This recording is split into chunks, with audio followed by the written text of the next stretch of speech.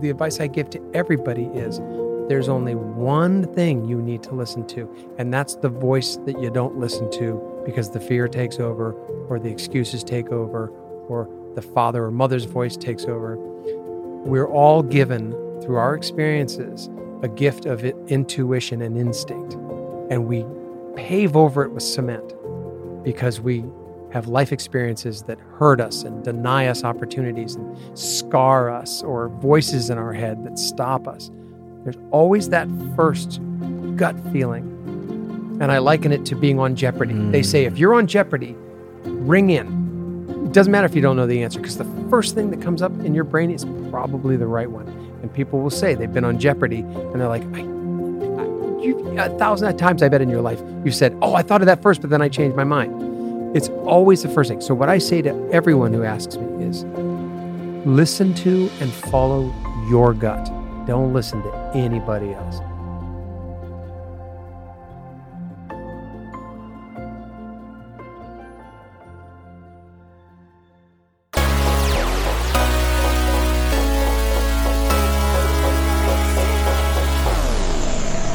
Hello and welcome to Inside Out. My name is Billy Samoa Salibi and I'm your host. Through interviews and case studies, I examine how transformational insights have helped propel the lives and careers of exceptionally successful people.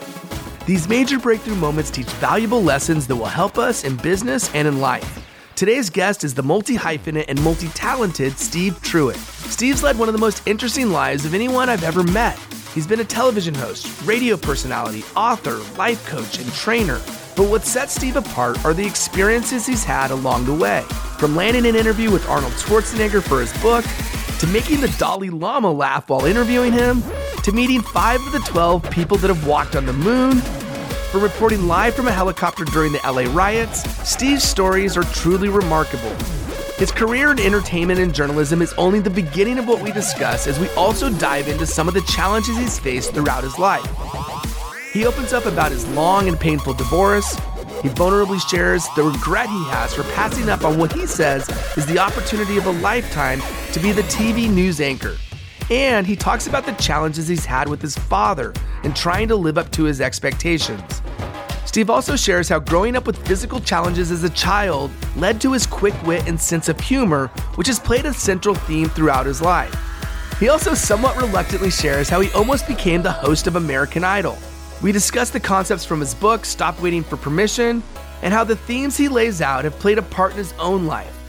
I've known Steve for years, having worked together at Verango, Solar City, and Tesla, but the conversation revealed stories that even I hadn't heard before. I had such an amazing time interviewing him. What a fun experience. And I'm so delighted to share his incredible life story on this episode of Inside Out.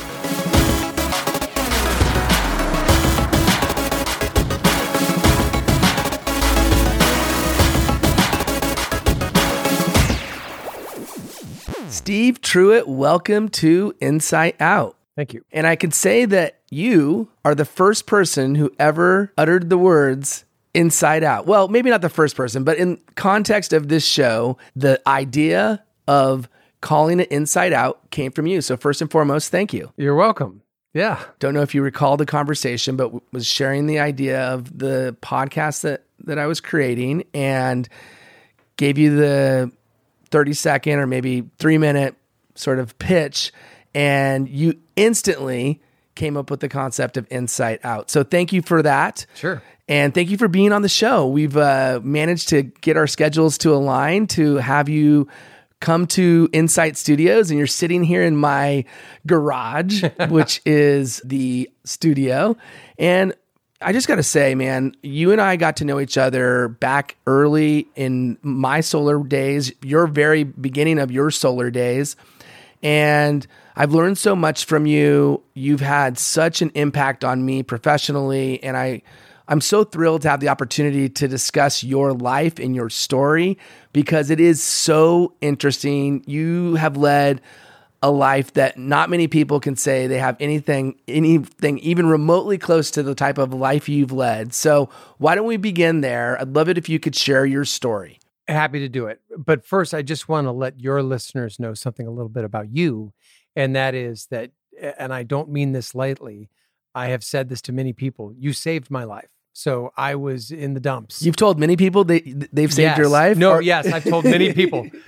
The guy at the crossing guard, I said, dude, you saved my life. No, a lot of people know this about you. I was in a horrible period of transition and completely lost. No career, no family. I'd just been divorced. And I guess I'm starting in the middle of the story, but this is where everything changed for me. Was I had an interview with a guy named Billy Salibi at Varengo Solar, and we sat down and you said, I'm going to take a chance on you. I'd never worked in solar. I'd not really been in corporate. And that was the start of a whole new career for me. And it was because of you. So I owe you a great debt of gratitude. So thank you. Well, thank you. And it was an easy decision. Certainly, I don't think I actually said, I'm going to take a chance on you, but you might have felt that. I think, yeah, I felt that way. Going back, and I remember meeting you, and I remember thinking to myself, this is somebody that is going to win over every person that you talk to because you have that type of personality. You are charismatic. You're funny. You are probably the most witty person I've ever met. You managed to come up with a joke in an instant. I'm literally pulling my thumb off my thumb right now. Yes, exactly. In a nanosecond, you come up with a funny, sometimes they're dad jokes. I'm not going to lie. That's true. But often they make me just giddy with laughter. So we'll talk about that sense of humor, but let's get back to the story. So you started sort of midway through. Yeah. Go back further. I think the audience would find some value in knowing the early days of Steve Truitt. I mean, go back as far. I mean, where were you raised? Go back to the early days, and let's hear the Steve Truitt. Okay, the elevator pitch. Well, I was born in Wisconsin, in the same town that Harry Houdini grew up in, Appleton, Wisconsin. It's a good fun fact. Yeah, very proud of that. In those days, in the early middle '60s, I should say, we had apple tree fights. We'd pull apples off the tree and throw them at each other, and it was a very Midwestern existence. In the winter, snow drifts would be so high that my brother and I would jump out our second-story window and slide down into the snow. And we put candles in paper bags in the winter and sunk them into the snow, and they would light up the snow. And it was a very American upbringing. Same with my upbringing in Connecticut. We moved there when I was a little bit older, and I ended up going to high school there and then college at University of Maryland. So I'm pretty much an East Coaster. And, you mentioned Funny Steve. I had a lot of trauma as a kid. My parents were divorced early. My father was a very difficult type of person. My brother was a drug addict. It was a tough time for me. How old were you? Well, my parents divorced when I was 12, but I mean, I remember being 7 years old wishing they would get divorced. And I had physical issues. I was born without a sternum bone. And so I have a very indented chest, and I got teased as a kid. And the comedy really came as a survival mechanism for me. There's a really weird thing about me. I didn't share it in the book, which we'll talk about later, but I didn't go through puberty till I was 17. And I remember being a 15, 16-year-old. I was driving a car at 16, having to sit on a phone book. I don't know if your listeners know what a phone book is, but there was once a time when numbers were stored on a book. That's true. And you had to flip through it. And so it was just tough. And so, girls weren't interested in me. So I became funny, and I really tapped into that humor. And Funny Steve, came out of all of the trauma and the tragedy that I had as a kid, and it got me through. And I credit Steve Martin, because I used to sit, in my basement and listen to Steve Martin albums on vinyl over and over and over again. And I think that's where I got that humor, was just almost that self-deprecating humor where you're the dumbest in the room, but you're actually the smartest in the room, and no one knows it. That's so funny. Yeah. And I love his humor. Yeah. Now I didn't know that, but that makes a ton of sense. Your sense of humor in many ways mirrors the type of sense of humor he has. It does. That's really interesting. There's a great joke that I heard. He was having a party, and it was all of his good friends that knew him very well, talking about Steve Martin. And some woman was saying, "Oh, Steve, when I first met you 30 years ago, you didn't even know what a pashmina was." And without missing a beat, he goes, "And now I drive one." That's very much a Steve joke. That's very Steve Martin joke. So somebody said, you should be in Hollywood. And at the time I was working in Stamford, Connecticut, and I just made the decision to go to Los Angeles and see what would happen. And it was a 6-month experiment, which is now going on 28 years. But I came out here in 92, 3 months before the LA riots hit.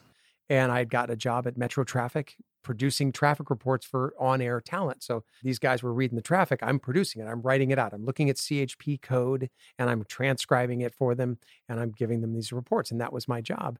And the riots break out, and our airborne reporter at the time was recovering from throat node surgery, and they needed someone to report. So the first time I ever was on the air and the first time I was ever in a helicopter was during the riots. Wow. And I drove up to Van Nuys terrified. I'd never taken off in a helicopter. In a plane, you go down the runway and you lift. This thing just jumps out of the ground. We're up there. I was petrified. And, I went on the air. I can't remember what station it was, maybe KABC. But that was my first experience doing that. And when I landed, the boss said, "Do you want a job?" And I said, "Sure." And I started doing airborne traffic reporting. And one day I got a sidekick job on one of our radio stations because Susie Landolfi, who at the time was a sex therapist on the air, said she liked my reports. Would I kind of be her sidekick? And so I started doing that. And we were doing sex therapy shows and it was fantastic. And we did appearances at Sit and Sleep and, all that stuff. And from that, somebody said, "You should try television." And I got a manager and an agent and I started doing TV and I was doing double duty as a breaking news reporter for news and then also hosting television shows. When you first came to interview at Varango, I distinctly remember that you actually had a job at that point working radio and you were doing the overnight, doing traffic and things of that nature. And I got to listen to you and you could hear your personality on the radio. I mean, it's just clear as day that you have that gift for connecting with humans in a way that's very natural and authentic. You're you, and you bring yourself to whether it be TV or radio or in somebody's living room, helping them go solar or in front of the room as a trainer, as a coach.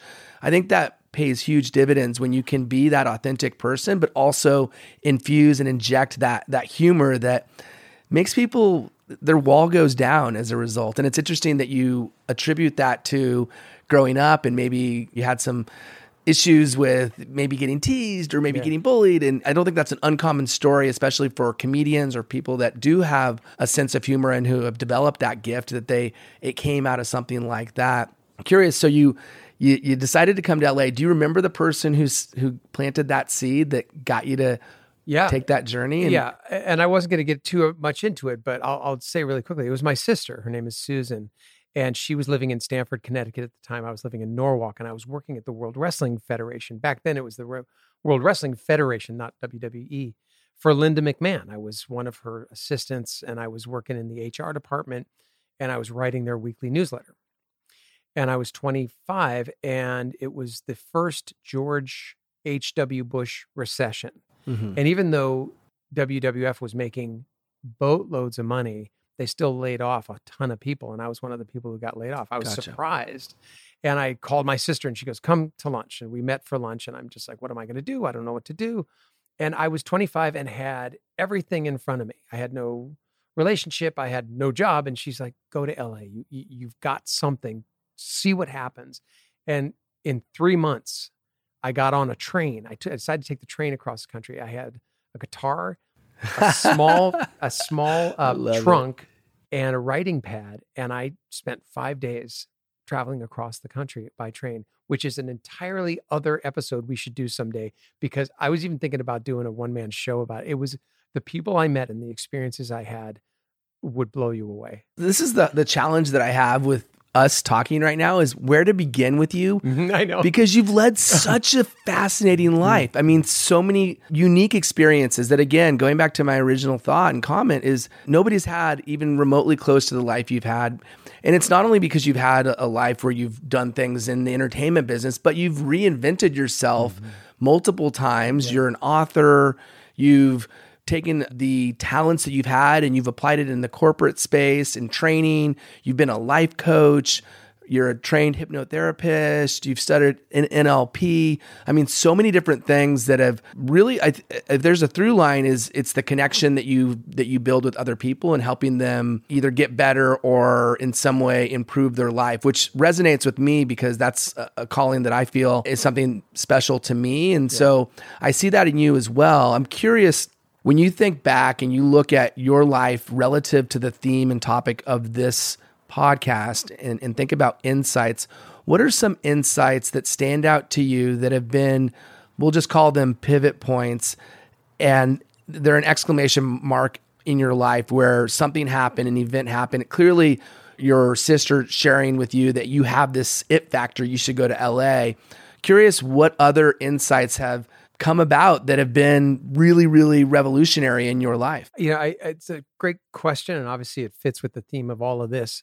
I've had so many, but the one I think that hit me the hardest, and it's been a slow boil to get to this insight. It happened I got divorced in 2013. My whole life upside down, and that's an understatement. I lost everything: a house, my wife. I had 2 children. I had to deal with that. I had no job at that point. And from that moment to this moment, I've come to realize that the greatest insight of my life is that my life is mine. And I know that sounds almost cliche in a way, but I spent the better part of my 47 years before my divorce just desperately trying to make everyone around me happy and failing at it miserably. I couldn't make my father happy. I couldn't make my brother happy. I couldn't make my wife happy. Couldn't make my mother happy. I couldn't make my sister happy. I couldn't make my girlfriends happy. I couldn't make myself. And I was trying to see in them a reflection of my success as a human being. So that's one side of it. The second side is what I never realized, and this is the insight that's starting to hit me now, is that I truly believe that the reason I've had so many experiences, and you're right, I've had a lot of fascinating ones, is because I have taken so many risks, sometimes at my own peril, but it always ends up being a great story. And there's something about me that needs that. And I used to think I was cursed, and then I thought I was blessed, and then I thought I was lucky, and then I thought I was confused. It's just, I am a stone that skips along the top of the water. I will never sink into it. I go from little wave to little wave to little wave to little wave, and I see and experience and do. And it took a long time for me to come to that realization, because it's literally the last thing my father would be proud of. You know what I mean? Totally. I'm curious. I think one of the insights that I'm gleaning from this is your natural state, or your tendency, has been to actually embrace getting in a situation where you're out of your comfort zone, where maybe it's not something that is the normal. You want that unique experience. Curious, does that come naturally to you? Is it because you're trying to please other people and trying to figure out what is going to be the next way you can do that? Or is it that you thrive in an environment where maybe it is unique or different? Because most people, they like to have consistency. They like to have the same regimented day-to-day, and they go through life, let's just be super blunt about it, kind of living a mundane existence, a boring existence. And I hate to be so sort of general about it, but the reality is most people lead their life that way. You're not that way. Not many people can say they were up in the helicopter during the riots. Not many people can say they've interviewed Arnold Schwarzenegger for a book. Not many people can say that they went out and they totally reinvented themselves after a career in entertainment to go into the corporate world. And so what do you think the reason is that you do that you do seek different and unique experiences? Well, it is part of my makeup. And I think once I stopped apologizing for it, I really got to enjoy that part of myself. And I think that's the insight that you were talking about, is it's endemic in me. It's just built in me. I don't call myself a nomad. I don't want to move to Montana and live in a shack and write a manifesto. I want to be part of human society. And part of me is a very soul sick person. I really like to be in relationships, for instance. I really like to nurture good friendships, right? I don't want to be a loner, but I really do have something inside of me that is constantly seeking something that's going to be a new experience. It does make me feel alive. And I didn't really even realize it until the last 5 years of my life. Getting space from oppressiveness. So what do I mean by that? I always surrounded myself with people that I felt I had to apologize for that, who almost made me wrong for it. My wife, my brother, my father, right? So once that space was cleared and I didn't really have anyone to apologize to anymore, I really started to enjoy being that person and thrive at the same time. Is there a pitfall or something that maybe has made you feel like because you're constantly seeking, you're not maybe going as deep, or you're not spending enough time on one thing? Walk me through if that is a reality or not, or do you feel good about the fact? We're going to talk about regrets later, so we don't need to get too deep into it, but I'm curious, have you ever felt like, maybe I should have done this longer, or maybe I shouldn't have done this at all? Or do you like that you've managed to have all these mini stories within the larger thread of your life? Well, I like both, right? Because I think no matter what choice I make, right, left, or center, I'm going to find those moments and make those stories. That's something I like. We'll save the regret section for later, like you said, but there was one pivotal moment in my life where I was offered a morning show host in Tampa, Florida at CBS, which was the number 13 market, and it was the number 2 station in town. And I was offered more money than any morning show host. And this is not morning show, this is TV news, but they wanted to make it more like what we're doing right now, fun and interactive. I was living in Los Angeles. I was about to have my second child. And that was it. The 15 years previous that I had spent building my entertainment career, and entertainment careers by nature flip from this to this to this, show to show to show, right? So I was loving it. But here it was, morning show anchor. And I was ready to go. And this is a large reason why I got divorced, was my wife at the time just said, nope, there's no way I'm going to Florida. You'll find another job. And I turned it down to make her happy. And that was my sliding doors moment. That was the moment where my entire life took such a giant pivot that it is 180 degrees from what it probably would have been. I would have gone to Florida, had my wife been on board, maybe still be married. And who knows? I could be on CNN right now. I could be hosting the Today Show after Matt Lauer got booted. Who knows, right? But I would have stayed in television and been that anchor man person and probably loved it. Did you at that point decide that you wanted to transition away from entertainment, or was it that you just said no to this specific job? How soon after saying no to that specific job, and you've shared this story with me in the past, so I am aware of the story, but for the audience and for me, because I don't know what the timeline is, I know that you had this opportunity presented to you. You made the decision based on all the data points, not least of which is your wife's urging to not do it. And you made the decision to not take it. Curious, what was your next step after that? And at what point did you transition away from entertainment being your main priority? Okay, so it was 2008. And if you remember history, 2009 was the recession. So the decision point at that moment was the calculation, which was not intelligent at all. And I wasn't thinking, I was just trying to make my wife happy, was, okay, I'll turn this down. There's plenty of other opportunities. I'm on TV already. I was doing weekend traffic at that point for NBC, and Ted Chen and Carl Bell and I had built up the number 1 morning show on the weekends. And I thought, okay, well, that's something. So, okay, I don't go to Florida and be the highest paid morning show guy there. I'll stay here and take my chances here and I'll get a job. That was my rationale.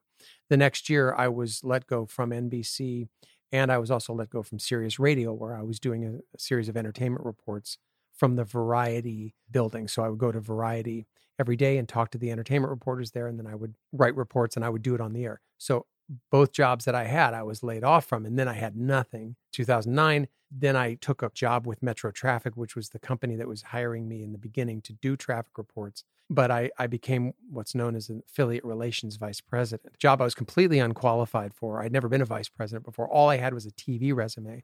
But the guy at Metro Traffic said, I want you to go around the country and talk to our news directors, because we had 165 news stations around the country for whom we were providing traffic, train the traffic reporters, and we were losing contracts all the time, try to keep the. So I was like the face of Metro Traffic, and I'm flying all around the country. And I did that for 2 years until I got laid off from that job because Westwood One, which owned Metro Traffic, sold Metro Traffic and cut rid. It's a very complicated story. No, I want to understand, because it was a slow destruction from 2008 to 2012. Sure. Okay. And so you said you were doing some training. I'm curious, when did your love and passion for training come to be? And also, maybe this ties in or not, when did you start transitioning and thinking about an LP, start thinking about being a life coach, start thinking about writing a book? Walk me through that, because that intrigues me, because again, you're going from being this TV personality, this radio host, all these things that you've done, and your career started to shift.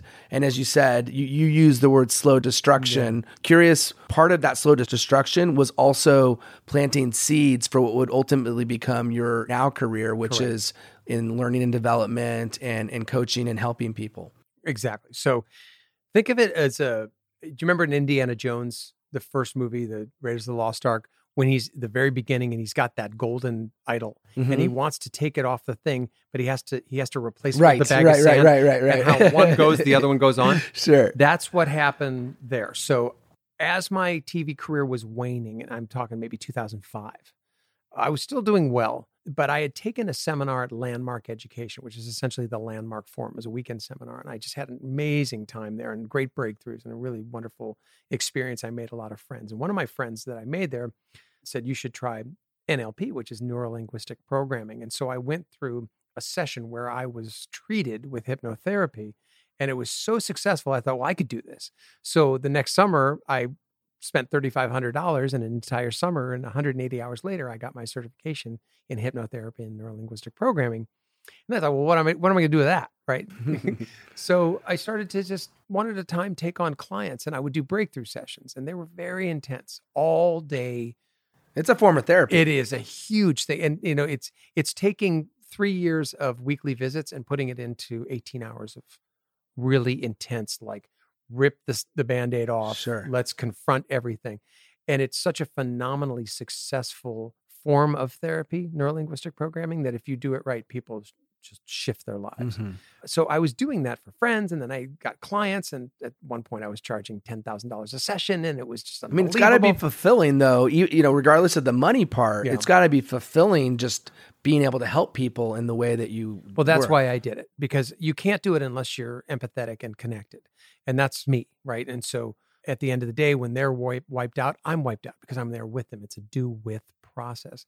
And so I was doing that for a while, and then right around, I'm trying to remember the year, but right around the time my marriage started to go and my career was falling apart, my next door neighbor died in his kitchen unexpectedly at 44 years old. And I found him. Like, it was, I'll never forget this. It was a Monday morning, a week before Christmas. And my wife at the time and I were headed out to work, and Mel, who's our neighbor, coworker, came and said, listen, Mel didn't show up for work. He never doesn't show up for work. We're worried. We had identical houses. And so I climbed up, I knew how to break in, and I broke into his house, and I found him there dead in his kitchen. He'd been there for 2 days, dead. And it had such a profound impact on me. I'd seen dead people before, but I just talked to him 2 days earlier, and it just shook me to my core. And it took a long time for me to unshake myself. And at that time I was studying neuro-linguistic programming and all of that. And I just thought to myself, here's a guy who literally worked himself to death. He worked for FedEx, and he was working, I don't even know what it was, 70 hours a week. He was single. And he would say to me all the time, this job's going to kill me. And it did. And I just thought to myself, that's the exact opposite of who I ever want to be. I don't want to be a slave to anything that's going to kill me.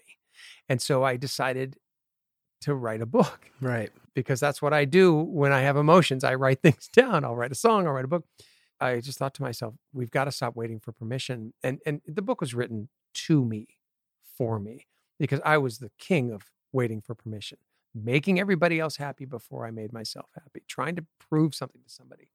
And so the book was as much a therapy session for me as it was anything else. But I knew it wouldn't be interesting if I didn't bring in some real heavyweights as interview subjects. So I was working in entertainment at the time. I had some connections, and I just started working them. I wrote the bones of the book in 9 months. I had the whole thing written out, exactly what I wanted it to be. But I wanted to include these interviews. It took me 2.5 more years to get the interviews. And I got some amazing people. Well, first of all, let me just start by, I can only imagine what it was like to go into Mel's house and see him there. And I know this is one of the things that you mentioned early on in your book. Here's a 44-year-old guy that, to your point, you had a regular ongoing conversation, a likable guy, nice guy, but he was married to his job. And it was his job that ultimately led to him having a short life unnecessarily. And to your credit, you realized that was almost like a wake-up call in a sense, not only for you not to be quote unquote married to your job, but to stop waiting for permission, to stop asking or hoping people are going to forgive you. And what resonates with me is that you wanted to tell this story in a way that would hopefully inspire others to realize that life is finite. We only have so many moments of time to make the most of our existence. And so I think what you're trying to do in getting these stories assembled is to make the inspiration that much more tangible, that much more real and relatable to the audience. And so you did get some heavyweights. I know one of the people, I already mentioned this a minute ago, that you were dead set on was Arnold. Yes. And I love that he was the person that you were so dead set on, because he's somebody that I often think about. If you've seen, and I already mentioned this in one of my previous shows, but he talks about not having a net or a sort of a safety net. Right. I love that concept, because I think all too often we have something that's going to be sort of our backup plan. He doesn't want plan B, and he's never had a plan B. Nope. So curious about that interview, Okay. and then the others, and then obviously we'll go into kind of the more modern day Stevie T.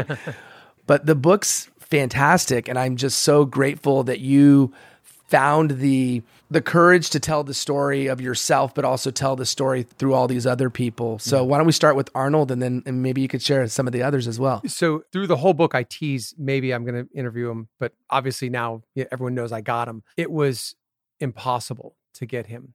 The only way I was able to do it was because I was working for Sirius Radio still. It was 2008 when I was writing the book. I had become friends with Maria Shriver because every year Sirius Radio would cover the California Governor and First Lady's Conference on Women in Long Beach. And so I was down there every year covering it, and I interviewed her and I got to know her. I interviewed her for the book. So the last year before I knew I was going to publish my book was her last year doing the conference. And I knew Arnold was going to be there that year. And so I didn't bother all day. I was there for 2 days. The day that he was there, I didn't even bother getting interviews. I didn't even do the job Sirius was paying me to do. All I did was follow his press person around, begging, can I talk to him? She's like, get away from me. I'm going to call the cop. Get away from me. Can I please talk to him? No. And it went on and it went on and it went on.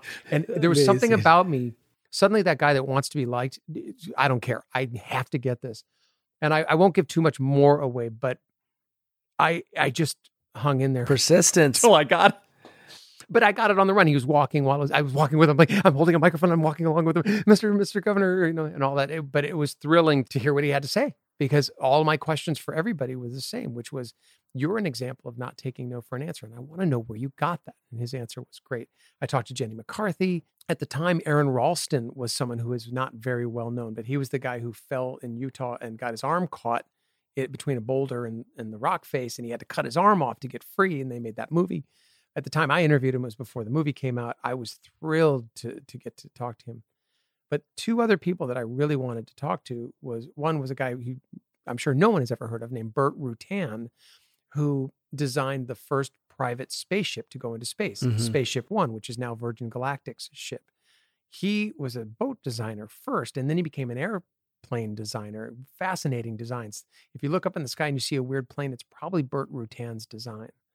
But he designed a sail for a 12-meter boat. Growing up in Connecticut, you watch a lot of sailing races. And the 12-meter race is called the America's Cup, is every, I think, 2 years. And 1 year, instead of a 12-meter regular traditional boat, there was this short catamaran with this really weird sail. It was like a solid sail. It was actually a wing. And that was Burt Rutan's design. And that won that year. It was the first time anything had ever beaten a 12-meter boat. And I remember even as a kid, like, that's fascinating. That turned out to be Burt Rutan's design. I got a chance to meet him and talk about Scaled Composites, which is the company that he owns that created the spaceship. But the number one interview was one that I'd never done. It was just a story about my grandfather, who in the 50s was one of the only people in the Midwest who was fighting for black rights.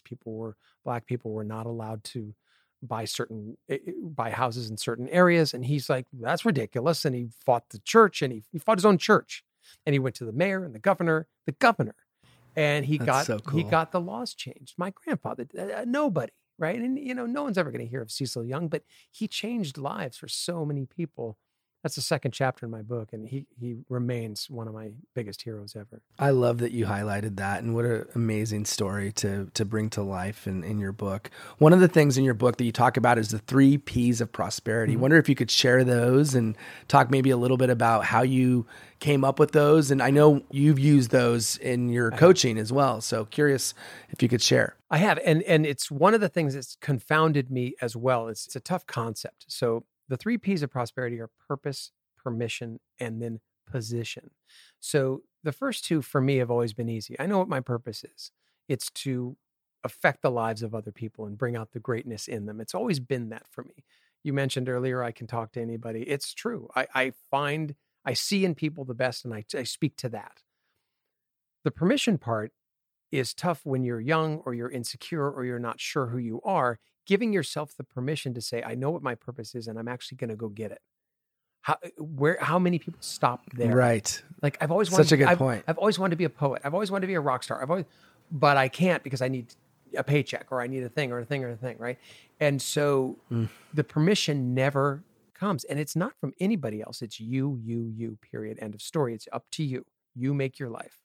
If you can get past that, well, then it's all about how do you position yourself for success. And that's always been the hardest one for me on a lot of levels, because I have a lot of celebrity friends, but I would never ask them for favors. I have a lot of people that I know that are in really high positions, but I might be too shy. I don't have the permission, right? So how do you position yourself after you've found out what you want in your life and given yourself the permission to go for it? How do you get positioned to have success? And those are the people who find success. They know who they are. They know what they want. They don't let anyone get in their way. And then they set themselves up for success by being in the very spot where they can succeed. A great example of that is Steven Spielberg. An absolutely unknown kid decides he wants to be a director and just hangs out on the Universal lot, completely uninvited, not supposed to be there, but he hangs out so much that they finally let him make copies or, go get my coffee or whatever. He's there. Yeah. And the next thing might as well put him Steven to Spielberg. use. So I'm curious, when you think about those 3 concepts, right? You got to have the purpose, you got to have the permission, and then position yourself. Mm-hmm. You've said that for you, it's the position that's been the biggest struggle. Is that? Maybe I didn't make that clear. I've been positioned, but I didn't reverse the flow. In other words, I didn't complete the permission part. So I've been positioned to be successful before, right? I was ready to go work in Florida and be the number 1 or number 2 news anchor. I didn't give myself the permission to do it, right? So I missed a step in the permission part when I got to the positioning. Interesting. Right? Do you find that clearer? Yeah. I'm curious, do you find that there's consistency amongst others that you've either interviewed or that you've helped as a coach where they seem to struggle in any one part of those or any one of the P's? Or I see how they're all they blend together, and it's almost like they all sort of cycle through each other in a way. And just as you just described, that's the indication that or the realization that I had. But I'm curious what you've seen as either some common challenges or some consistencies in terms of where people maybe have the most difficulty in any one of those areas. I would say it's the permission part, which is why the book is called Stop Waiting for Permission, not Stop Waiting for Position. Yeah. Right. It's allowing yourself to believe that you can succeed. And the thing I found out while doing the book and doing my interviews was it's not that people are afraid of success.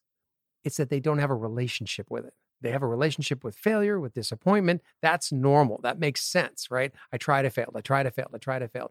That's comfortable. We know what that is. If we don't have a relationship with success, that might be as frightening or unclear. Or what if we get it and we screw it up, right? So it's in the permission phase that I think most people struggle. Like no holds barred, right? Steven Spielberg didn't need permission. We were talking about the guy who didn't have a plan B, Arnold Schwarzenegger. Please. Permission? Are you kidding? Yeah, right. He was so gung-ho about himself that he's like, he said to his friend, I'm going to go to America and I'm going to marry a Kennedy and be a millionaire. And he did. He got himself positioned with the Kennedys and he married Maria Shriver. Did you ever see that coming? No one did, right?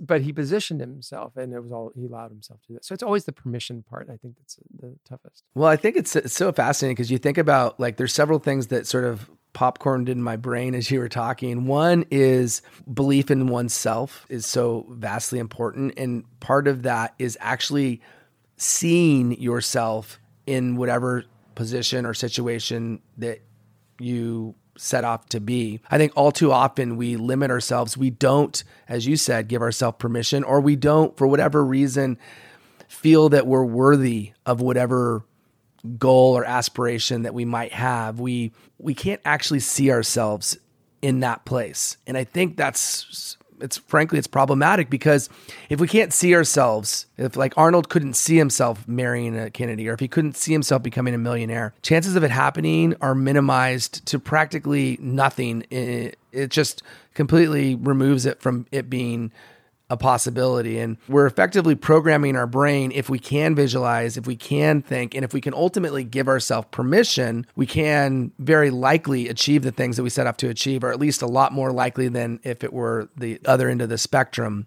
I never thought I would say this, but I'm 53 now, and I have become 100% convinced. I'm going to do a Steve joke. You never thought you'd be 53? I never thought I'd be 53. And it's only for a year. Doesn't that suck? I thought I'd go from 52 to 54. It's like missing the 13th floor in a building. I never thought I'd say this with such conviction, but it's true. I now firmly believe that if you do set your mind to something, you'll achieve it, period. There's nothing that can stop you except you. You're the only thing. And I wish I knew that. Yeah. 30 years ago. Well, we're our own worst enemies. And as cliche as that may be, right? What you just said, it's true for a reason. It's true for a reason. Henry Ford said, whether you think you can or you cannot, you're right. Yeah. And that's powerful. Yeah. He's living, well, he's not living, but he is proof of that. He's undead proof. It is almost Halloween. Exactly. So curious, going back just briefly before we sort of fast forward into the more current days, when you look back at your entertainment career, and that's everything from reporting on the news to being a television host to documentaries, everything that you've done, what are you most proud of? And you can give a few because, we've only scratched the surface of what you've done. And for anyone interested, and when you and I were working together, you never loved me doing this, but I always got a huge kick out of looking at your demo reel. Uh-huh. And you have multiple demo reels for, whether it's a TV host or what have you, but it's just like, wow, look at all those things you've done.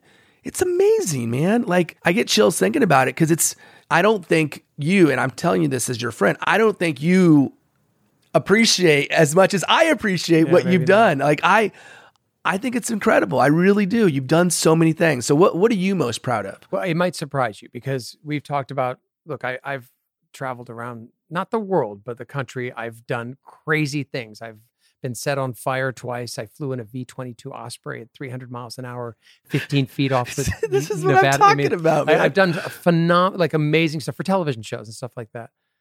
But the two things... As you do. Yeah, as one does. Yeah. The two things I'm most proud of are when I was 25, I wrote a 2-act play about something that happened to my father when he was in college, and I premiered it in a Connecticut theater to small crowds and a little bit of reviews.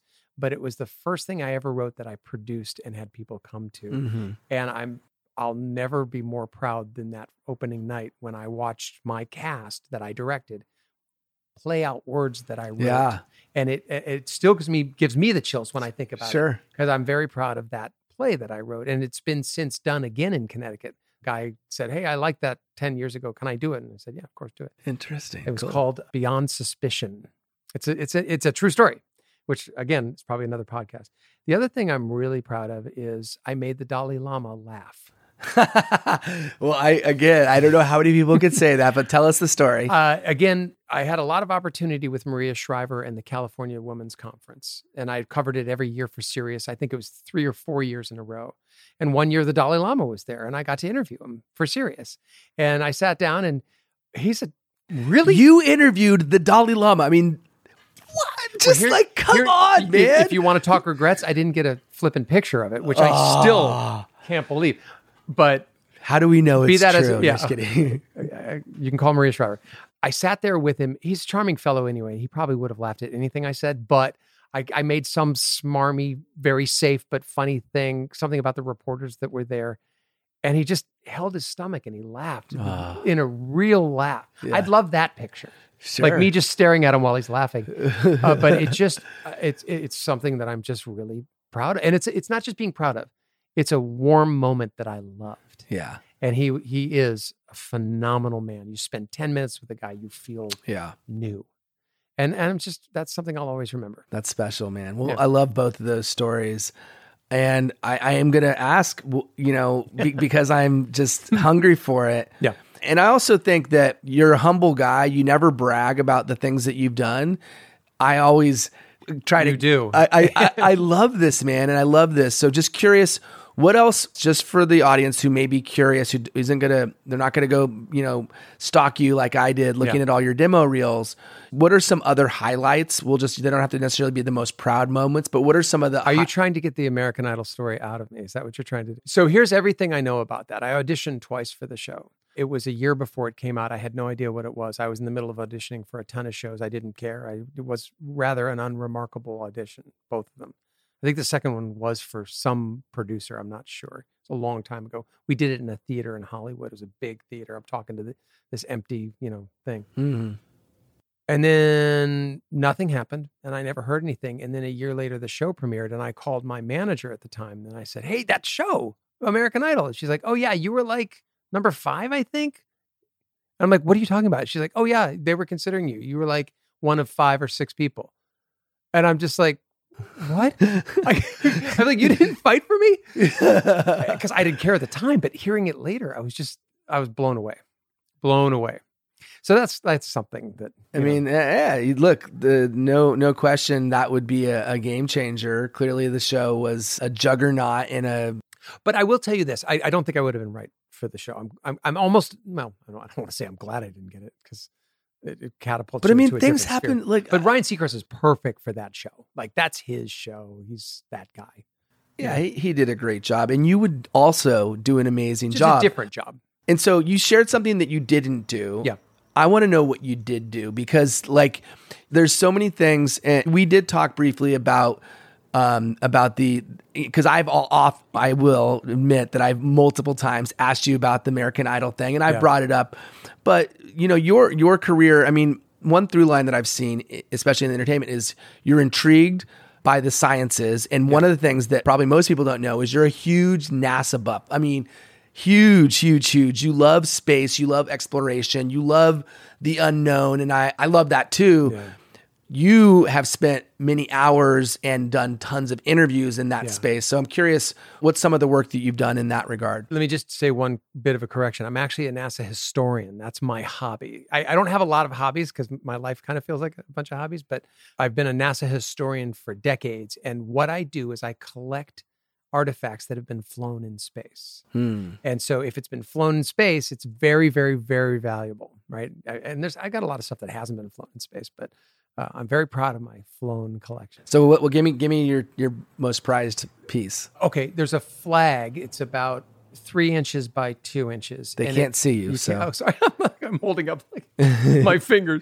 But you did say 3 inches. I did say 3 inches by 2 inches.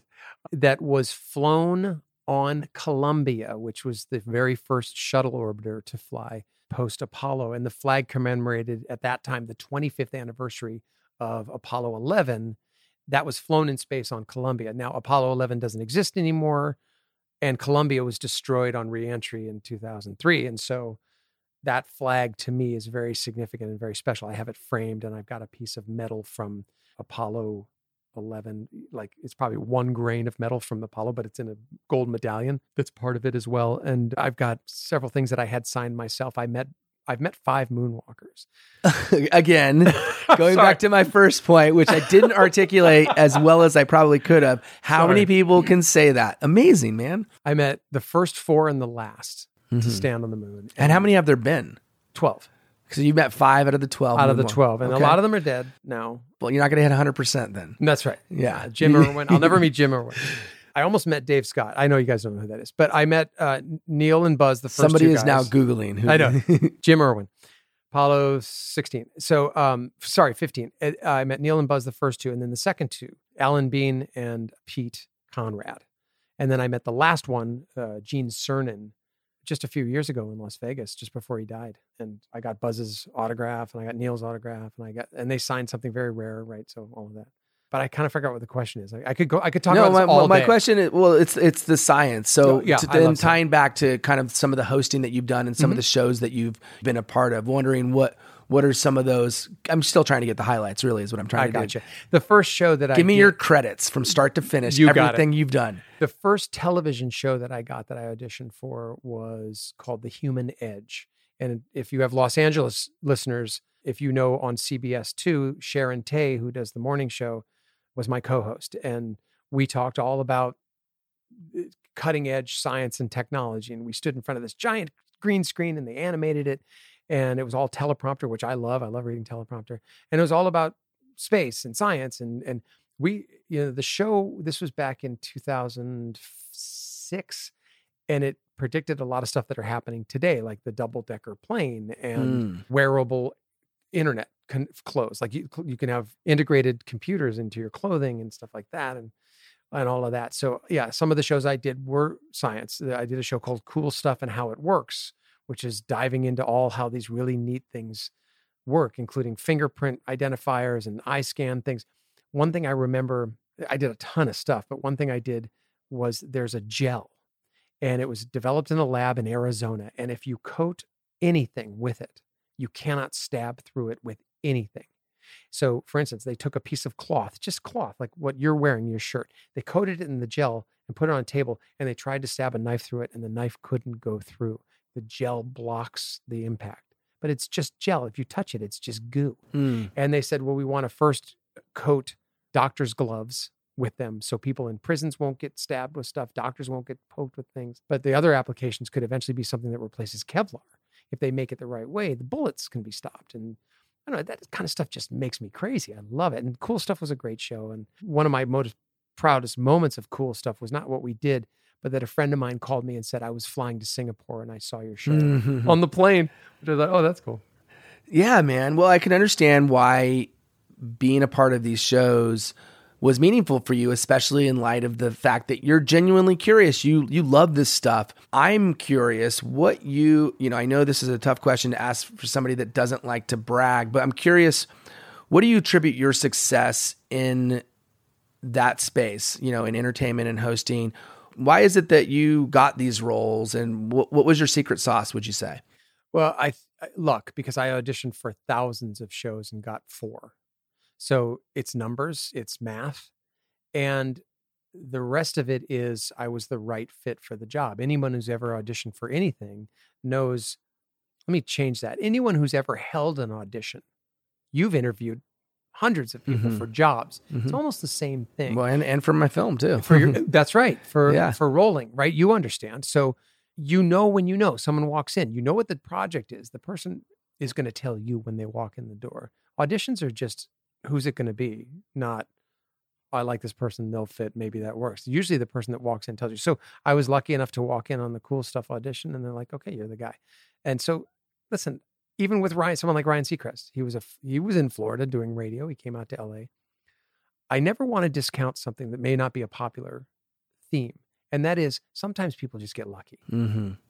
And I think there's something to that. And your other point about it being a numbers game, and then going back to like, hey, if you want something bad enough, you're going to put yourself out there, and you're going to have this tenacity and this persistence and this ability to, persistence doesn't always mean you're going after the same thing over and over again. It could be that you put yourself in enough situations to where you are the right person. And that goes back to the 3P argument, which is, I knew what my purpose was at the time. I wanted to be on television. I really enjoyed being a host. I gave myself permission to go out, get headshots, and be a struggling host and audition, and then position myself to be successful. So luck is the end part of it. The rest is all the sweat equity that you put into it in the beginning. I wasn't fishing for this, but the part of the reason I asked that question prior to what I'm about to share is that I can tell you, for me, and I did interview you, and it wasn't an audition, but you instantly won me over. And part of that reason is what I mentioned earlier, is your sense of humor and your wit.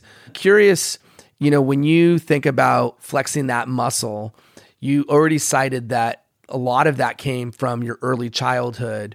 And curious if there's anything else that stands out about how you've managed to build upon something that has become a gift, because it really is. Your ability to make people laugh it's second nature to you.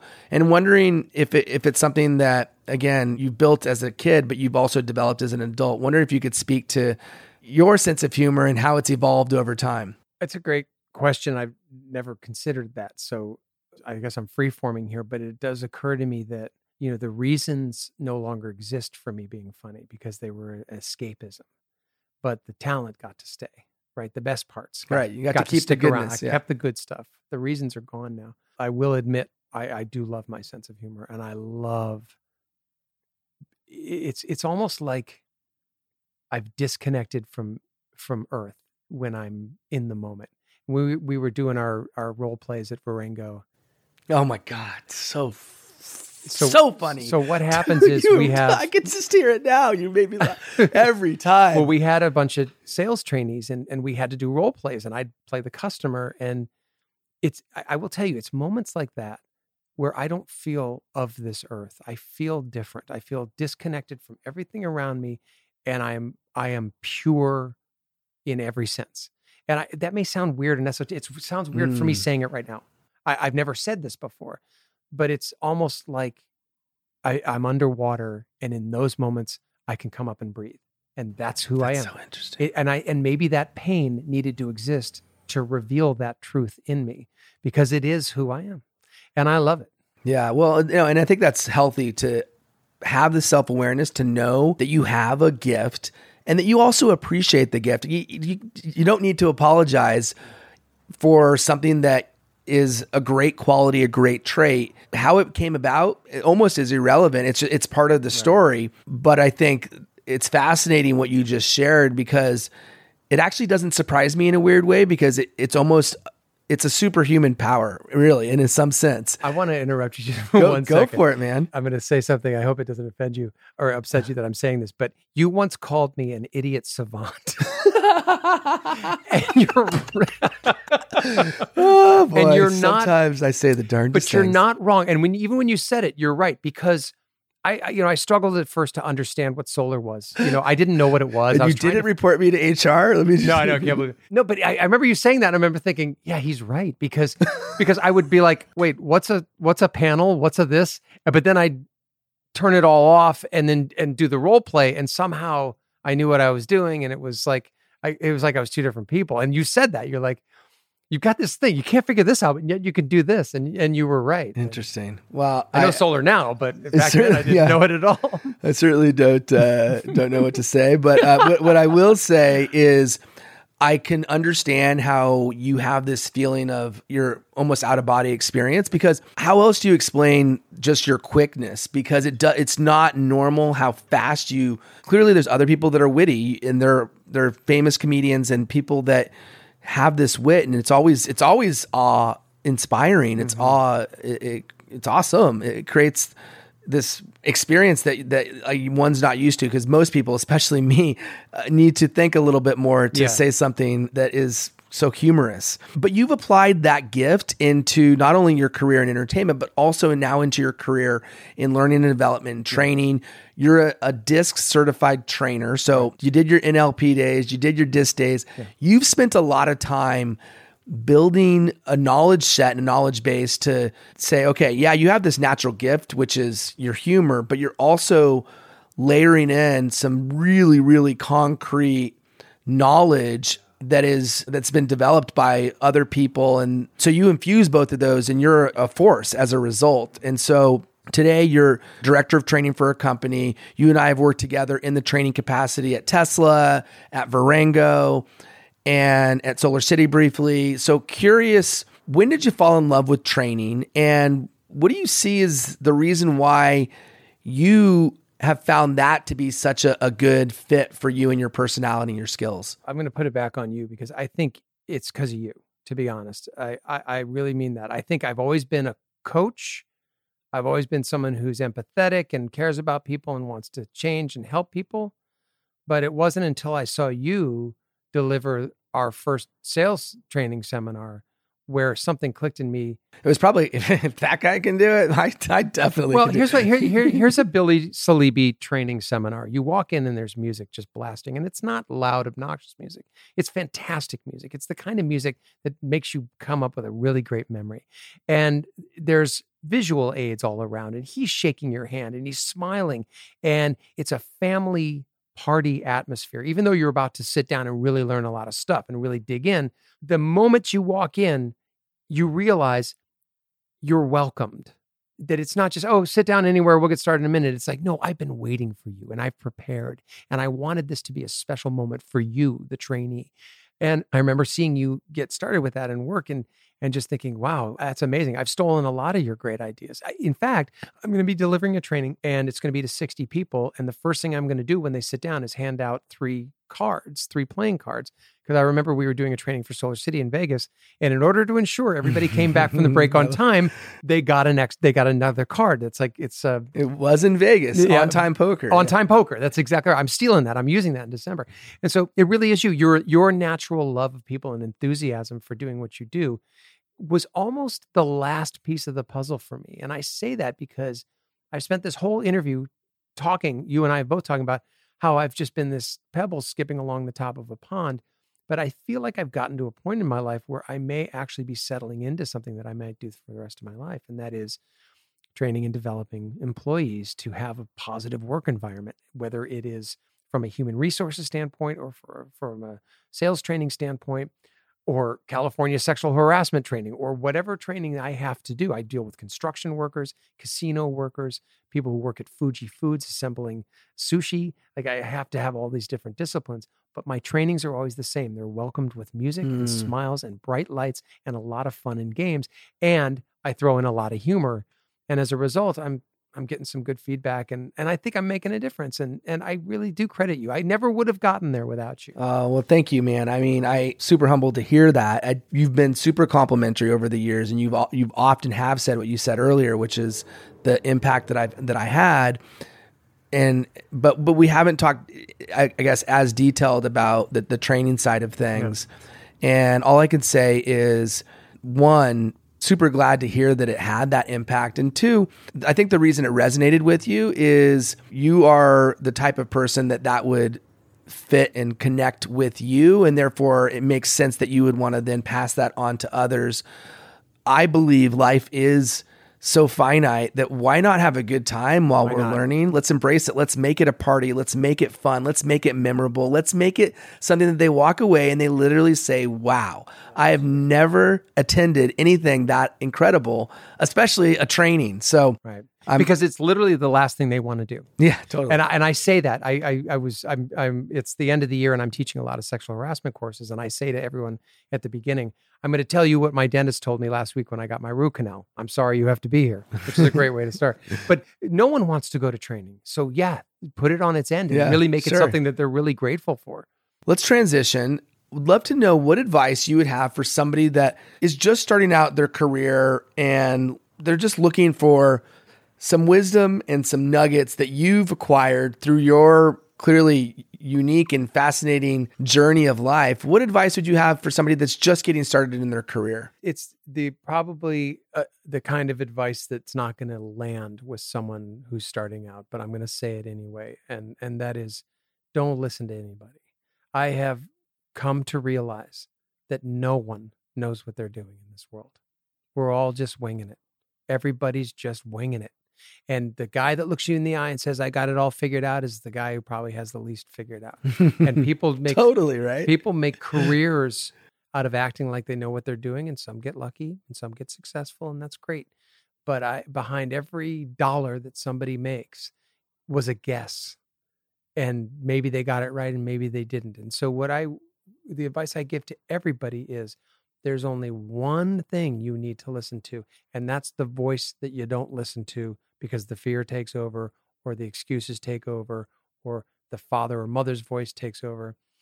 We're all given, through our experiences, a gift of intuition and instinct, and we pave over it with cement because we have life experiences that hurt us and deny us opportunities and scar us, or voices in our head that stop us. There's always that first gut feeling. And I liken it to being on Jeopardy. They say, if you're on Jeopardy, ring in. It doesn't matter if you don't know the answer, because the first thing that comes up in your brain is probably the right one. And people will say they've been on Jeopardy and they're like, you 1,000 times I bet in your life, you've said, oh, I thought of that first, but then I changed my mind. It's always the first thing. So what I say to everyone who asks me is, listen to and follow your gut. Don't listen to anybody else. And that doesn't always work. Well, it takes training. The key distinction that I'm hearing, correct me if I'm wrong, well, 1, clearly don't listen to other people. Like everyone's figuring it out. Let's set that aside. what I want to talk about is how we listen to ourselves. And I think the distinction you're making is our gut, that first, our instinctual part of our brain or our thing that comes out first is what we should be listening to. But what we end up listening to is the doubtful part of our brain, or the part of our brain that is telling us why we can't do something or why we shouldn't do something, or it's the part that happens after that gut. I'm kind of extrapolating what you said into. Yeah. And this is, I talk about this in the last chapter of my book, and I even cite an example. A lot of people seem to think that my gut tells me this. I'm telling you, what happens is the first instinctual thing happens, and it's paved over so quickly with your second thought that you might not even know you had the first thought.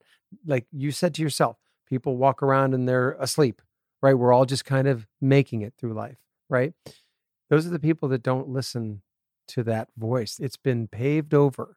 And I think we mistake our second thought as being our first thought. Oh, I'm not going to do that. It's too scary. I'll get hurt. That's right. I don't know. Because it's paved over so quickly. So quickly you don't know it. And now Cement's dry. I don't mean to say if someone says, hey, don't walk off there, that's a cliff, you don't listen. I mean, take advice, but you don't need advice. You know what's right for you. That's part of the purpose. That's part of the permission. And then it's all about positioning yourself. But I dare say most of us don't know what that first gut instinct is, but we all know when we say to ourselves, I should have just listened to my gut. Yeah. We've all had that course afterthought experience where imagine never having that feeling. Yeah. That's living. I know. That's so true.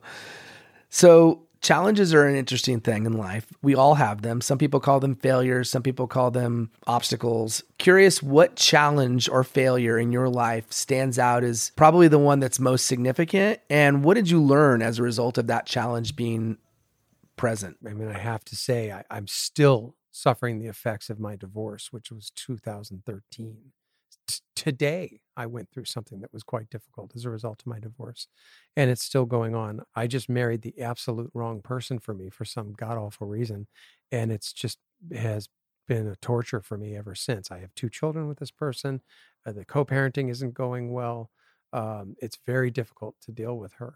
The divorce itself was nasty. You were there for most, right in the beginning, and having children's been wonderful, and I love them, but the marriage itself was just a humongous mistake. And the challenge has been not to pave over the opportunities, but to learn from them. So when I was going through my divorce, I read something that changed my life, which was when you lose, don't lose the lesson. And so what I've decided to do during painful times like this divorce, is to ask what is out there for me to learn. And I've learned a tremendous amount. I'm not even close to the same person I was in 2013 because I've just changed so much as a result of everything that I've learned, all the mistakes I've made, everything. You're never going to grow and be happy if you don't admit that you've made mistakes and learn from them. It's impossible to grow if you think everything you do is right and everyone else is crazy. That's no way to live. Yeah, I know. Believe me. I, as you said, I have been there along the ride, not obviously in the same anywhere near the atmosphere of how it's been for you, but you and I are close enough to where you've shared how difficult it's been. And so I'm not surprised that is your answer to the question. As we peel back the onion and look even deeper, there's so many facets to this. On one hand, she is the mother to your children. So your children, if you didn't kind of make that quote unquote mistake, they don't exist, right? So clearly you love your kids with your life. I know that. I know how important they are to you. So you would never, ever, ever, ever want to do anything to compromise the joy that you get from having these 2 wonderful daughters, right, who are amazing and who I know also. Are you able to put yourself in a position to, because it's so hard, right? Like to, I hate to say get over it, but you've had to deal with something on it today. How are you coping in light of the fact that it has been, you of all people, because I know you so well, you've had the most difficult divorce of any human being that I know. It's true. That I know. That's true. Full stop, right? And so that being the case, how do you cope in light of the fact that it has been so gut-wrenchingly painful? Well, I think this is part of the growth question. And what has this challenge done for me? What have I gotten out of it? What's the greatest challenge? What did I get out of it? What I got out of this challenge was you knew me years ago in 2013. And if anything happened while I was going through my divorce, I just fell apart. I was a puddle. I had to leave work one day. I mean, I was a mess. Today I had a challenge and I just sat there and said, nope, that's not true. No, that didn't happen. Let's do this. I'm a completely different person in as much as how I react to the situation. And this is the greatest breakthrough and insight that I've had through this time is I don't have to react to anything. I can sit there and allow the other person to be whoever she needs to be without me going, oh my God, this is so terrible. How could you say that? I've suddenly decided over the years, okay, you're never going to change. This is who you are. I don't like it. I don't like who you are. I don't like your choices, but no amount of shame, no amount of begging, no amount of getting other people involved is ever going to change this person.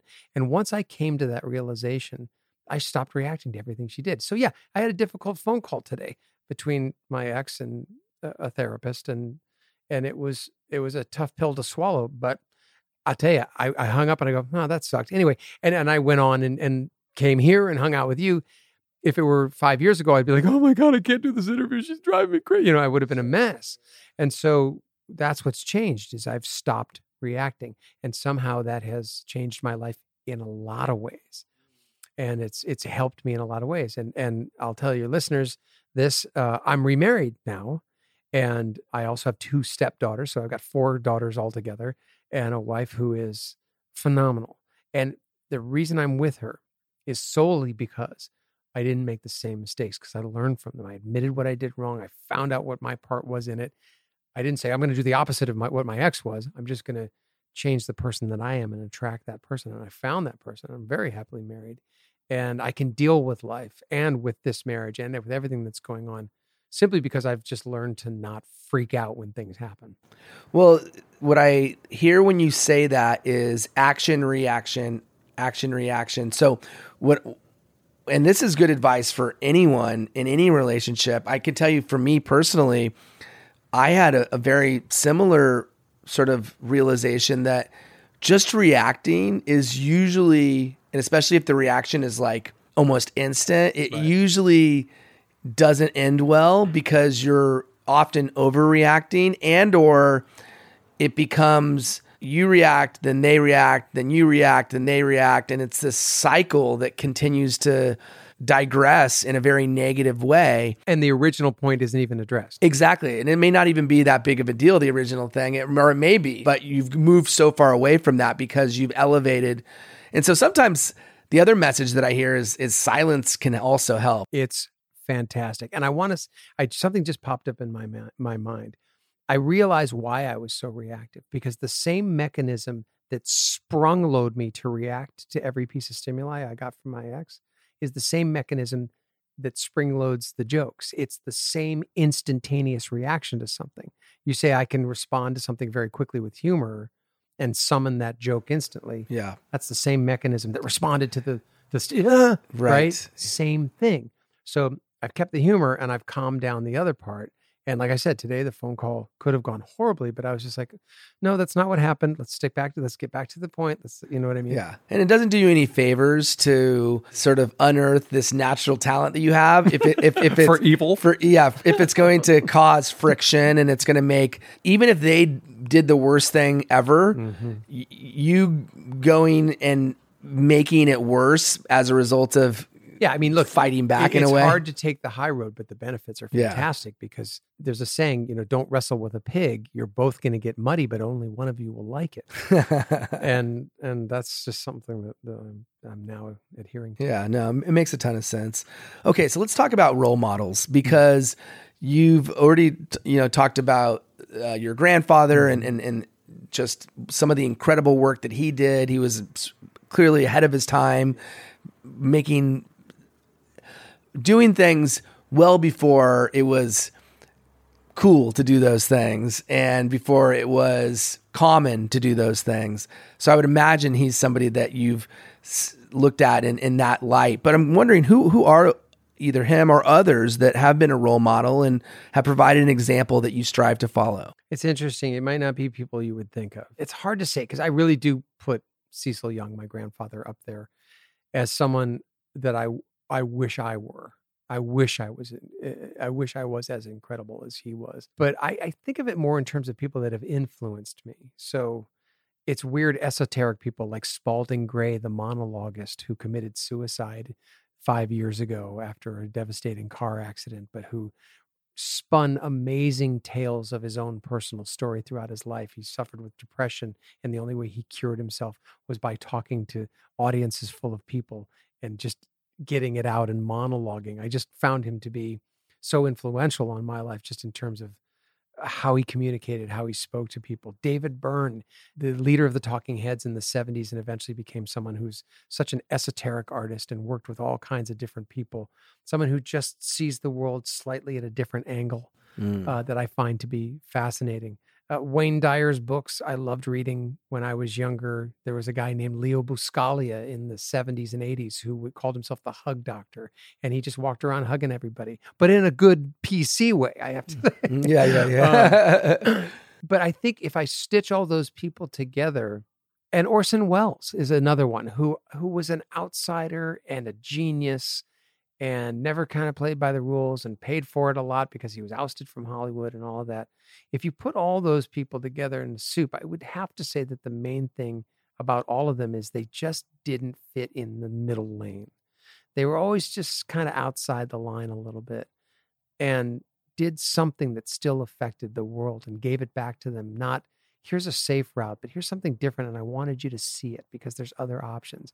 And I saw that. I saw that there was other lanes to drive in, and that always affected me and influenced me. That's so cool, man. And it really, I think it tells a lot about you and how you've led your life. And I can definitely see the parallel and consistency with, you haven't done that either. You haven't taken the safe road or the normal road.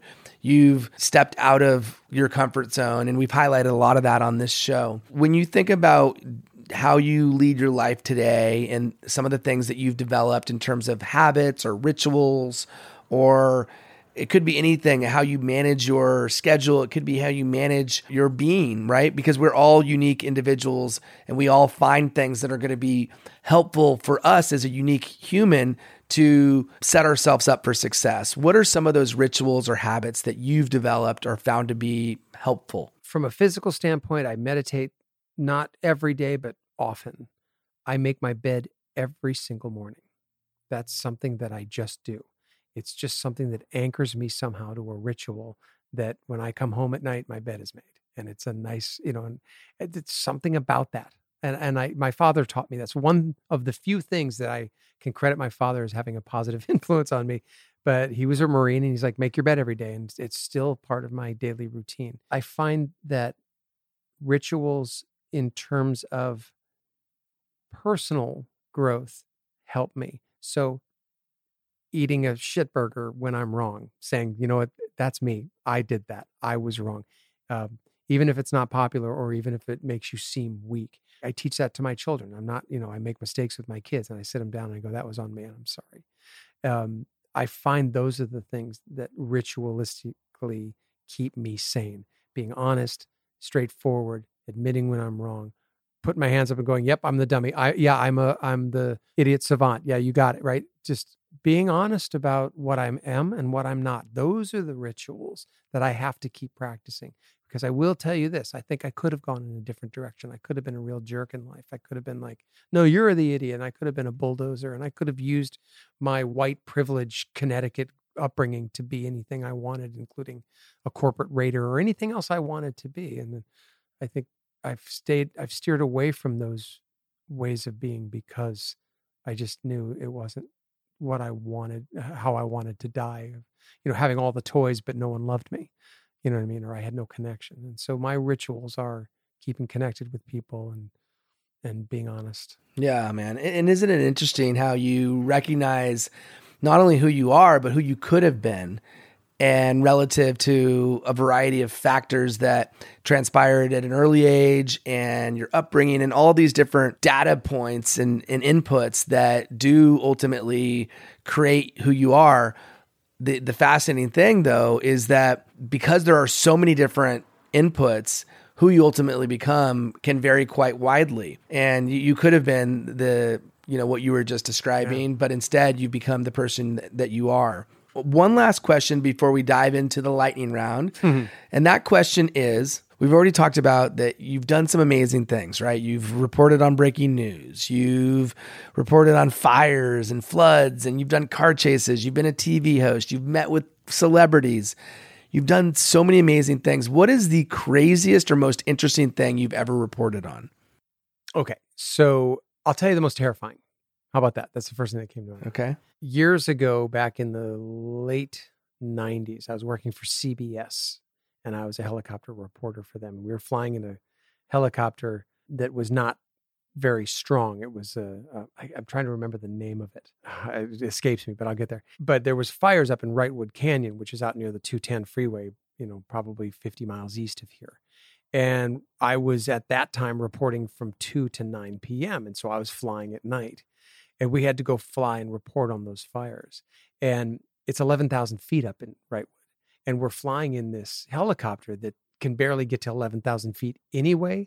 But by the time we get there, the pilot informs me that helicopters need cool air to stay aloft, that if they're over warm air, that it's not really good for lift, which is strange because you would think warm air would lift them. So we get there and he's like, I don't know, man. I don't know if we should be here. And my news director saying, you got to report on this. And at the time I was both the reporter and the camera operator.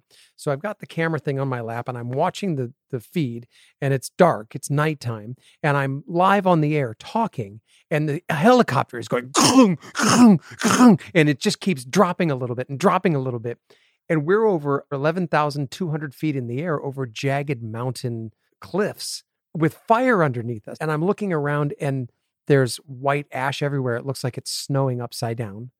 And there's fire below me. I'm talking about the fires. And I'm thinking at any minute, we're either going to crash into one of these jagged mountain peaks or just drop like a stone right into there. And that's the end of it.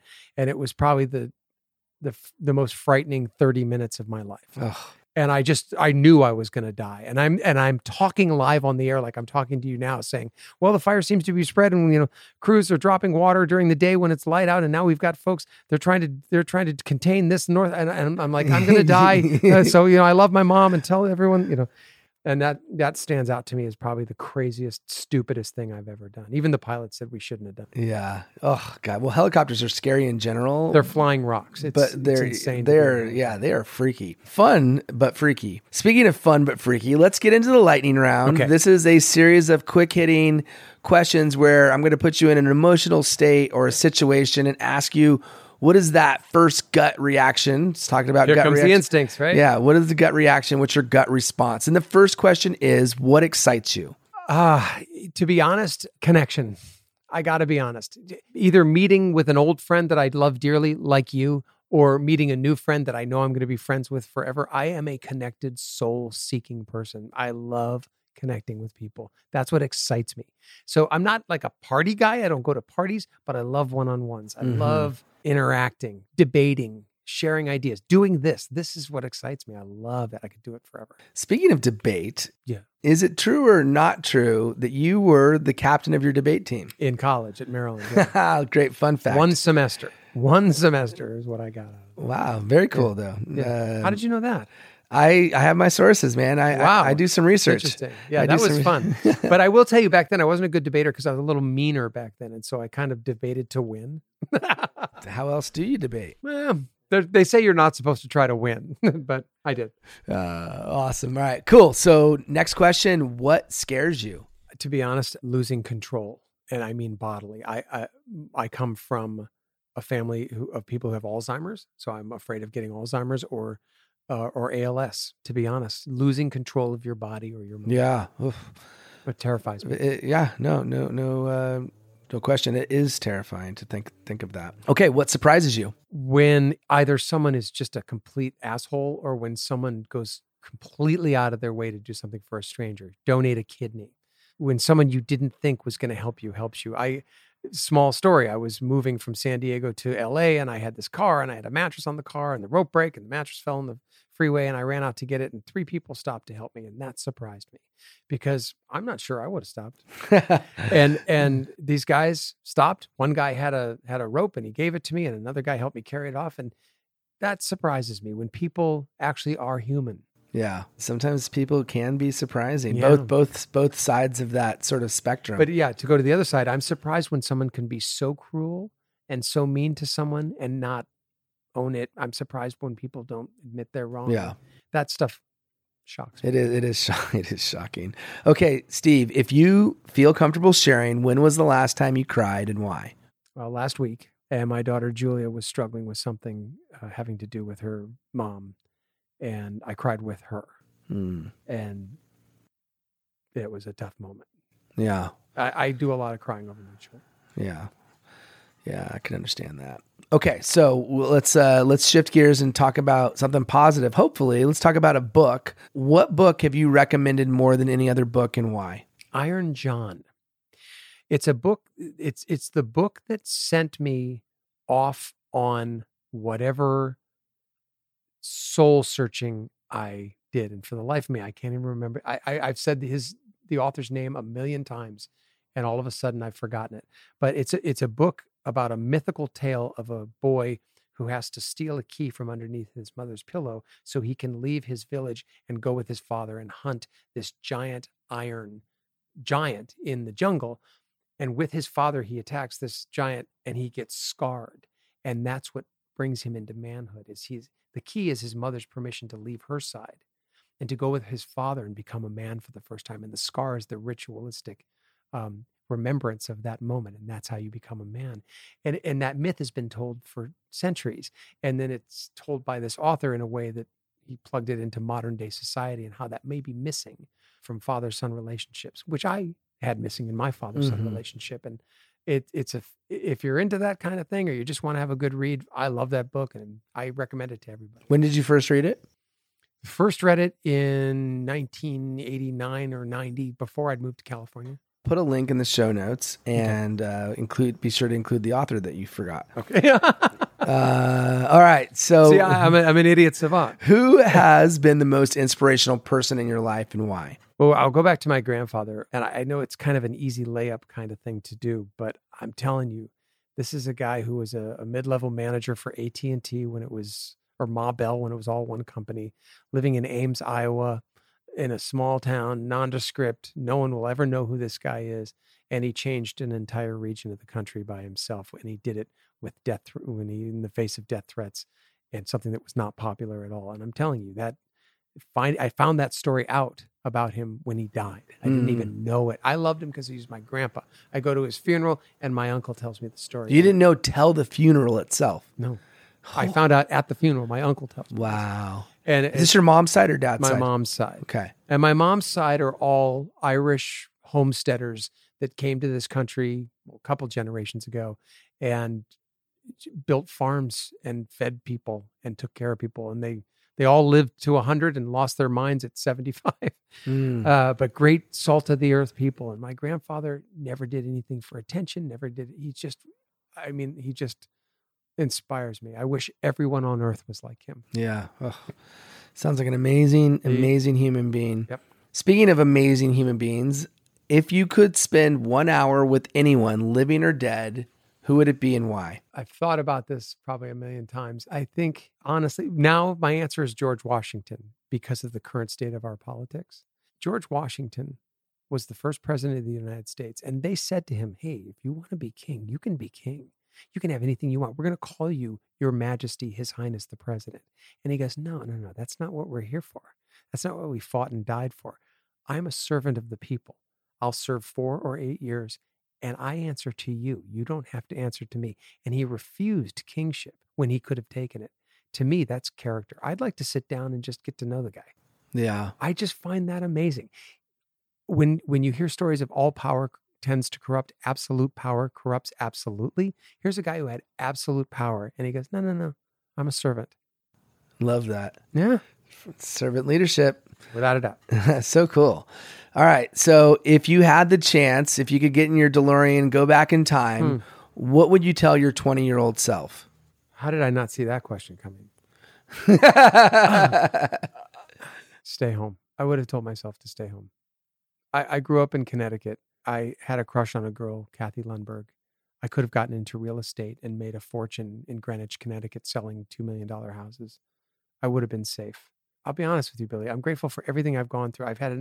The last 27 years of my life have been 10 lifetimes, but it's come at a lot of costs. And some of them are still too painful to even talk about. And I think I might say, just stay home. Interesting. Wow, man, that's deep. That's an interesting lead into the next question, which is, do you have any regrets in life? And if so, what are they? I want to dovetail off what I've said before. Yeah. I wouldn't have listened. So knowing that I wouldn't listen, I could say that. Any regrets? I mean, that's a whole podcast right there, what you just shared. Yeah. Yeah. Yes, I've got billions of regrets. I have so many regrets. I have spent a lifetime second guessing myself. When you're raised by a father who devalues instincts, kindness, connection, he's the opposite of what I strive for. You second guess yourself and you wonder if what you're feeling and thinking and doing is the right thing. And so because of second guessing yourself, you make poor choices sometimes. And so I've made some seriously poor choices. I do tell the Florida story a lot. You've heard it yourself. Not going to Florida and following a 15-year built-up television career to its ultimate goal, which is to be on a morning news broadcast, was probably the stupidest thing I've ever done professionally. No, it's the stupidest thing I've ever done professionally, without a doubt. And I think that's probably one of the things that I regret to this day. What do you feel you learned from that experience specifically that has helped you perhaps in your life? Well, look what I just said. I stayed home, right? So here I am in California. I just did what I was going to advise the 20-year-old to do. I stayed home. I stayed in California. I played it safe. I didn't go. I didn't say to my wife, we're moving, pack up. I don't care. I stayed home and lost a whole career because of it. Yeah. So I think. Do you know who got that job? Do you know who that person is? No, I don't. I did talk to the news director after, and I begged him to hire me. He said, we got somebody, we're good. But I never found out who got it. Because it's always fascinating, the whole like sort of sliding doors or butterfly effect or whatever. Like one little thing changes, everything else changes as a result. Without a doubt. That is my sliding doors moment. That's why I always go to that as the regret. But you know what? Look, I stayed in California. I met my current wife, who I adore. And I have what I have. And so, it's such a strange conversation, regrets, because I've got a million of them, and yet I wouldn't be exactly where I am and I wouldn't know what I know. And I'm glad I didn't stay home. I'm glad I came here. I'm glad I've done all the things I've done, because for all the accompanying pain that I've had along the way, you're right. I've done some fucking amazing stuff, and I wouldn't trade it. Fair enough, man. And it's an interesting thing to wrestle with, because it's like, when you say regret, does that mean that you want it to be different? No, it doesn't mean that necessarily. What it means is that you've felt either remorse or pain, or like you should have perhaps done something different. But at the same time, if you had the option to change it, that's a different question. And doesn't necessarily, they don't have to tie together so neatly. Like, if you could snap your fingers and you stayed home, okay, then look at what your life could be. It's the whole, who knows? It's the whole, Miracle on 34th Street sort of thing. So yeah, those are my two sliding door moments: moving to California and not moving to Florida. Good, man. Okay. We talked about role models. Now I want to talk about mentors, which is nuanced, but there is difference there. Who are your greatest mentors, and what did you learn from them? One is somebody that everybody knows. His name is Neil deGrasse Tyson. He's the astrophysicist that he hosts Star Talk Radio, and he does the new version of the Carl Sagan show that they did in the 70s. And I'm trying to summon the name now, the science show. God, what is wrong with me today? Anyway, Neil deGrasse Tyson was my college professor. I took astronomy from him at Maryland. What? Yeah. Come on. It's true. It's true. He taught at University of Maryland. No wonder you got the bug. It helped. It definitely helped. It's ridiculous. Are one you of the serious? best, one of the best teachers I ever had. I mean, look, 1,000 people in the class. I never actually met him except for office hours. Like, we never talked after class, nothing. But he stood on that stage with his microphone, and he was hysterical. He would do all these funny things to explain what science was. And I think that might have been the progenitor for me of, here's how you reach people. It's not, well, you have to follow the science and here's what science is. It's, let's make it fun. And he's a fun guy. And so I think I've always carried that with me. I never forgot that. I did sit down with him once at office hours. because I was struggling. I think I was getting a C or a C plus in the class. And he's just like, well, here's how you need to look at it. And he just kind of shifted the way I look. He goes, don't worry about getting everything right. He goes, just work on what you know and get that right. And I just remember thinking, God, that's such a fascinating thing to say. And he was just a great guy. And then years went by, and then suddenly I saw him on TV one day. I'm like, oh my God, that was my professor.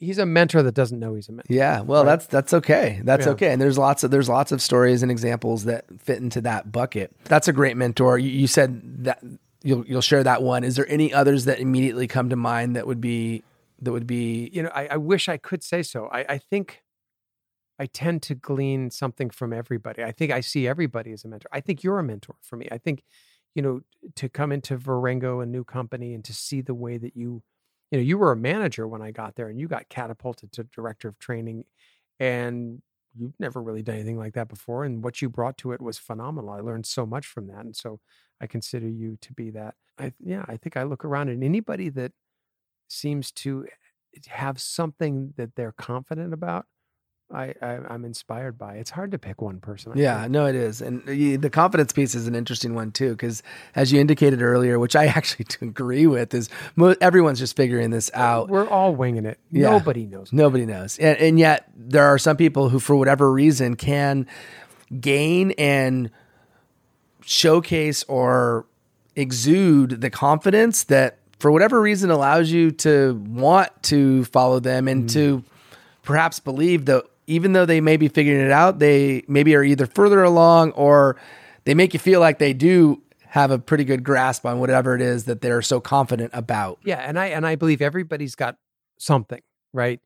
You've got a phenomenal ability to connect with people, and you do the same thing, Billy. You take lemons and make lemonade. You're very resourceful, and you've done a lot of different things. You directed a film, and you worked at Tesla, for God's sakes, and you led a huge team at Tesla, and now you're doing this podcast. So, I find that to be fascinating, and you're right on that road too. Thanks, man. I asked you this earlier. It was more, what are you most proud of from your career in entertainment? Now I'm going to ask you, just generally speaking, what achievement are you most proud of in life? All right. Well, this one's a slam dunk for me. This is my children, my kids. When I got divorced, I was going through a divorce at the time that two other guys that I knew were doing the same things. And they said, yeah, I've got my kids every other weekend. And that was enough for them. And I just thought, my God, how could you not want to see your child? I was astonished. I know. And they were fine with it. And I was like, no, I went to court for a year just to get 50-50. And I fought for every minute that I have with my children. And what I'm proud of is that the young women that, Ellie, my oldest, just turned 14. I can't believe it. 14. And she's a woman. She's a young woman. And she's not just a young woman. She's a good person. And Julia has her thing, but she's a good person. And I'm immensely proud of them. And Ellie's thoughtful, and she volunteers. She's my grandfather. She takes care of people, and she cares. And her friends all call her mom. She's the mom of the group. She's an old soul. Julia is crazy and wild and different. We all carved pumpkins. There's 6 pumpkins. You can tell which ones is her. It's painted. It's got stars on it. And she's just different. Oh, I love that. And I'm proud of the fact that I'm not making her wrong for that, because that's not how I was raised. And what I'm working on is to say to her, embrace it, be as crazy as you want. You're going to be fine. And I'm proud of her because she's starting to embrace it. I think she doesn't get that on the other side. Mm. Yeah. And it's easy to fall into the trap of making it seem like it's not okay because we're conditioned. That's weird. That's not normal. You're not going to, and from a parent's point of view, and this as a parent, you're worried for your child. Sure. Right? The world's tough out there. Yeah. I want my daughter, Julia, to walk out and be different and wear 2 different socks. And, I love it. Yeah. No. Embrace it. Well, we've learned a lot about you. I'm curious, what may surprise the audience that we haven't yet learned about Steve Truitt? Well, I have been asked this question before, and I want to try to answer a different way than the answer that I've given before, but I'm not sure I can actually come up with anything else. I think I'm such an open book, and I wear my emotions on my sleeve, and I talk a lot, and people know who I am. I don't think there's many surprises, but I would say that, and I've said this before in other interviews, You'd be surprised how quickly I can react to a family member or someone I love being threatened, to the point of, like, if someone threatens my daughter, I'll put them down and they won't get up. Right. Mm-hmm. Like, I will viciously protect the people that you care about. And I know I've got that in me. Like, I'm not a violent person. I'm a pacifist. I'm kind of a nice goofball, but hurt someone I love and you will regret it. And if someone attacks someone that I love, I won't stop until they can't move. Yeah. Wow. Interesting. Well, I mean, I think you, despite being, as you said, the fun kind of goofball type guy, you also have an incredible, deep caring for those that are close to you. Mm-hmm. And we already know that you can be reactive. Yeah. Right. So, exactly. so let's put 2 and 2 together. Yeah. Last question, Steve. This is sort of open-ended. Do with it what you may. And that is simply this. It's anything else you'd like to share with this audience? Kind of open-ended question. Well, I think, to speak to the nature of the podcast itself, how can we discuss insights at a level where your listeners are going to have their own? The reason that you're doing this is not for fame or anything else. You are genuinely someone who picked a topic and said, I want to bring this to the world. And so what I would say is, to anybody listening, just like the body has a blueprint for perfect health, the body knows exactly what it needs to be healthy and what perfect health looks like. It's what we introduce to it that makes us sick. The same is true for the mind. And so if you seek that which works against your best interests, you will suffer. If you seek that which works in your favor and helps you grow and have insights and enjoy this short time that we have on this planet, if you become that person, you will have insights that will change your life. And the more you seek, the more you'll get. And sometimes you'll fall on your face, and sometimes you'll make a mistake, and sometimes the sun will come up and you can't believe how beautiful the world is. And that's life. And, I always say this to everyone I work with when I coach. Don't be afraid of sadness, because it's an emotion. We can't always be happy. It's that constant striving for happiness that makes us miserable, because when we are happy, it's like, this will last forever. And then when it doesn't, we're so bummed about it. And when we're sad, all we want to do is be happy again. And we're never present. So ride the waves, be happy, be sad, be jealous, be pissed off, be thrilled, be excited, be terrified. Like, live your life, enjoy your emotions, seek insights, and be the best version of yourself that you can be, because you already know what that is anyway. You just have to get out of your own way sometimes. Oh man, drop the mic. Stevie T, thank you for spilling that wisdom. You did not disappoint. I had such a good time talking with you, connecting. You know how much I care about you and our friendship. I'm so grateful to have you in my life. And you have provided so many fascinating stories that I didn't know, and shared some of the ones that I did know for the audience. And I'm just so grateful to have you on Inside Out. Thanks, Billy. It's been amazing. And I love you. Love you, brother.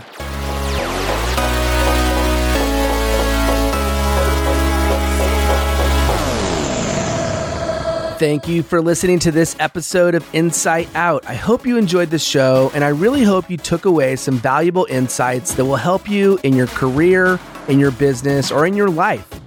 If you haven't already, please subscribe and rate the show on your favorite podcast platform. This is extremely helpful, and I can't tell you how much I would appreciate it. Also, if you haven't checked out our website yet, you can find us on the interweb at insightoutshow.com. On the site, you'll find tons of great content, including all of our podcast episodes, videos, blog posts, and the all-important link to support this show through Patreon. If you're not familiar with Patreon, it's an amazing platform that helps creators gain the support they need to continue creating. And remember, your next life-changing breakthrough moment may happen when you least expect it.